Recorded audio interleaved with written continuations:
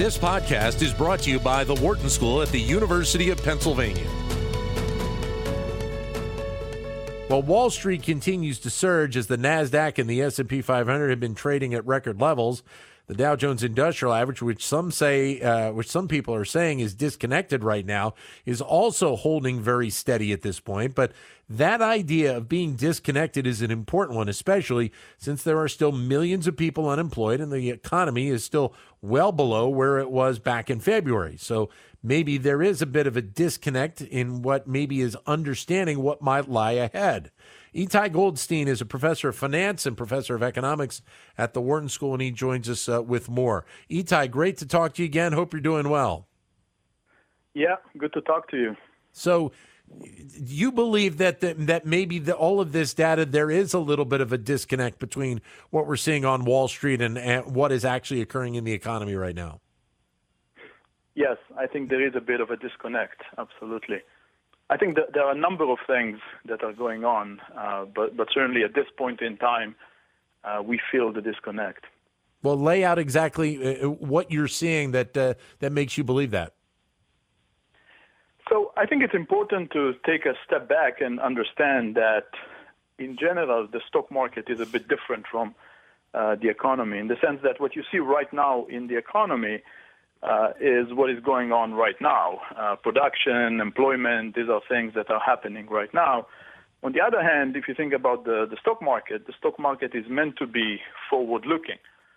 So the stock prices of firms that are traded in the stock market are not a reflection of what they produce and employ right now, but rather an expectation of what they're going to do in the future. As a result, even in normal times, you will see some differences between stock prices and production, and you could have this thing where the stock prices maybe predict something that is going to be different from what we see right now. But I think that the current episode that we are living through is different in two important dimensions. One dimension is the fact that the Federal Reserve is putting or has put a lot of money into the market. Right. And that certainly helps keep prices up, maybe above what we would expect without this intervention. The other thing that is going on, and I think is sort of amplified this day, is the fact that the stock market is a collection of firms that is not necessarily representative of the economy as a whole. And while this is always true, it might be a bit magnified these days. In particular, if you think about the stocks that are doing very well, some of the leading stocks, name Google, Facebook, Amazon, Microsoft, Netflix, some of the giants of the market, they haven't been hurt that much by the current economic conditions. Some of them maybe have benefited from them. They are very dominant in the stock market, but they are not necessarily representing the economy as a whole. I mean, if you think about what is their fraction in the market relative to the fraction they take, say, in employment, there is a huge discrepancy there. So it's very easy to kind of look at the stock market, see those headlines, see those firms doing very well and pulling the market up. But at the same time, their contribution to the overall economy is not as big. And you do see that there are a lot of small businesses who are particularly hurt by the current economic conditions. They certainly are affecting employment data, output data, but they are nowhere to be seen in the stock market. So I think, if there is one disconnect that I would emphasize the most, it'll be the fact that the firms that are traded in the market are just not necessarily representative of the economy as a whole. Right. And as you alluded to, small business, obviously a huge part of what the economy is in this country. And, some some firms may be represented in that frame, but for the most part, these are all companies that really are not looked at realistically in the scope of what Wall Street is about. Yes, this is absolutely true. I mean, in general, small businesses have no access to the market, right? Yeah. In order to raise the amount of money that you need to be traded in the market, you need to be a big firm.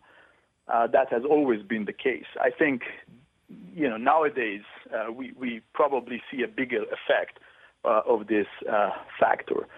So basically, all the small businesses that are hurt by the current conditions, you just don't see them in the stock market. They are not there. You see they are closing down, they are firing people, and so on.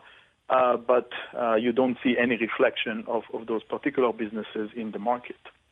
Markets, in most cases, are forward-looking anyway. And it's interesting that we see the growth that we have, for the most part, on Wall Street, especially considering the fact that you still have so many people that are out of work. And I'm wondering if there's maybe even a little bit of a trap door there that we might not see just yet that may turn this economy around to the negative. So what do you mean, that the economy will turn around to the negative? Well, maybe even more so that maybe I should have said maybe Wall Street that will turn around to the negative. I mean, we've seen the run. Yes. Of the markets, and the economy is hopefully going to be continuing to grow. But, is maybe Wall Street, missing something along the line? I mean, this is certainly possible, yes. And it's certainly possible that we will see a drop in prices in Wall Street pretty soon. Right now you're talking about record high levels. And as I said, there are a number of ways to look at it, but it could definitely be the case that we will wake up and see prices starting to decrease. As I said in the beginning, I think part of what's going on is the fact that stock prices are forward-looking, so maybe they are seeing something optimistic, but it could be that they're missing some negative signals, and maybe those negative signals will come back to hit the market soon. And again, I want to come back to one of the other things that I said, which I think affects prices quite a bit these days, and this is the Fed intervention. And this is not something to take lightly. I think what the Fed is doing right now, and we talked about this a few months ago, what the Fed is doing right now is unprecedented. I mean, start from low rates, which we have seen for a long time, go to quantitative easing, which was big in the 2008-2009 crisis and came back now, and then continue to other measures that the Fed introduced in recent months, not only doing the traditional quantitative easing of buying treasuries and mortgage-backed securities, but continuing to buy other assets like corporate bonds, which is something that the Fed has not done before. All these announcements that the Fed is going to do all these things, and the fact that the Fed started injecting all this money into the market basically push prices up. Because think about it. The Fed is using all this money to buy assets. The prices of these assets are mechanically pushed up by this action. And then if those assets are pushed up by market forces, you start seeing other assets being pushed up because, investors are always looking for places to put their money. If the Fed is already pushing up prices of some assets, people will move their money to other assets, and those prices are going to be pushed up as well. So I think a lot of what we see in the current disconnect is that the Fed is just putting a lot of money to work in the market, and this is a major factor behind the high prices. So again, I think there are three things to focus on. One is some element of forward-looking versus what's going on right now. Another one is the Fed just putting a lot of money to work that pushes prices up. And the third is the fact that more so now than ever, I would say, we see the effect of the stock market just not representing all of the economy. And businesses that are suffering the most are not represented in the stock market.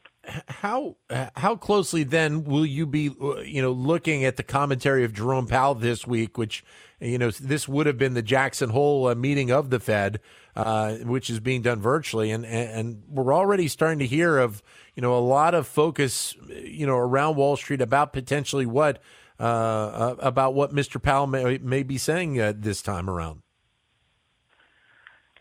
Yes, I think that would be very interesting. Powell and also other central bankers that are going to be talking. We heard a lot of messages over the last few months. First of all, the unprecedented actions that they took indicate that they thought this is a time of emergency and they need to do whatever it takes to sort of keep the markets up and help the economy. But then you heard him coming back a couple months later saying, even though we did all this, we still see unprecedented economic damage and this could have implications for years, and basically calling for fiscal actions, right? Because at the end of the day, the Fed is just taking monetary actions. The Fed is not spending. The Fed can lend and can buy assets, but cannot actually spend. And kind of calling for Congress to do more in order to help the economy. And, some of it did happen, and indeed Congress did spend and put a lot of money on the line too. But as you know, this kind of came to a dead end recently, and it's not clear that there will be additional action. So I think you will hear things along these lines, that monetary authorities have done a lot. Markets are up. The economy is still suffering. There probably needs to be more being done on the fiscal side. Right. Not everyone agrees with that. Some people will say that you have to think about the debt and so on. Although I do think that probably majority of people think that the times are so unprecedented, the problems are so difficult, that you shouldn't think so much about the debt, but rather put more money to work in order to save the economy from falling further down. Itai, great to talk to you as always. Thank you very much for your time. All the best. Okay, thank you very much. Thank you. Itai Goldstein, professor of finance and professor of economics here at the Wharton School. To keep engaged with Wharton Business Daily and other Wharton School shows, visit businessradio.wharton.upenn.edu.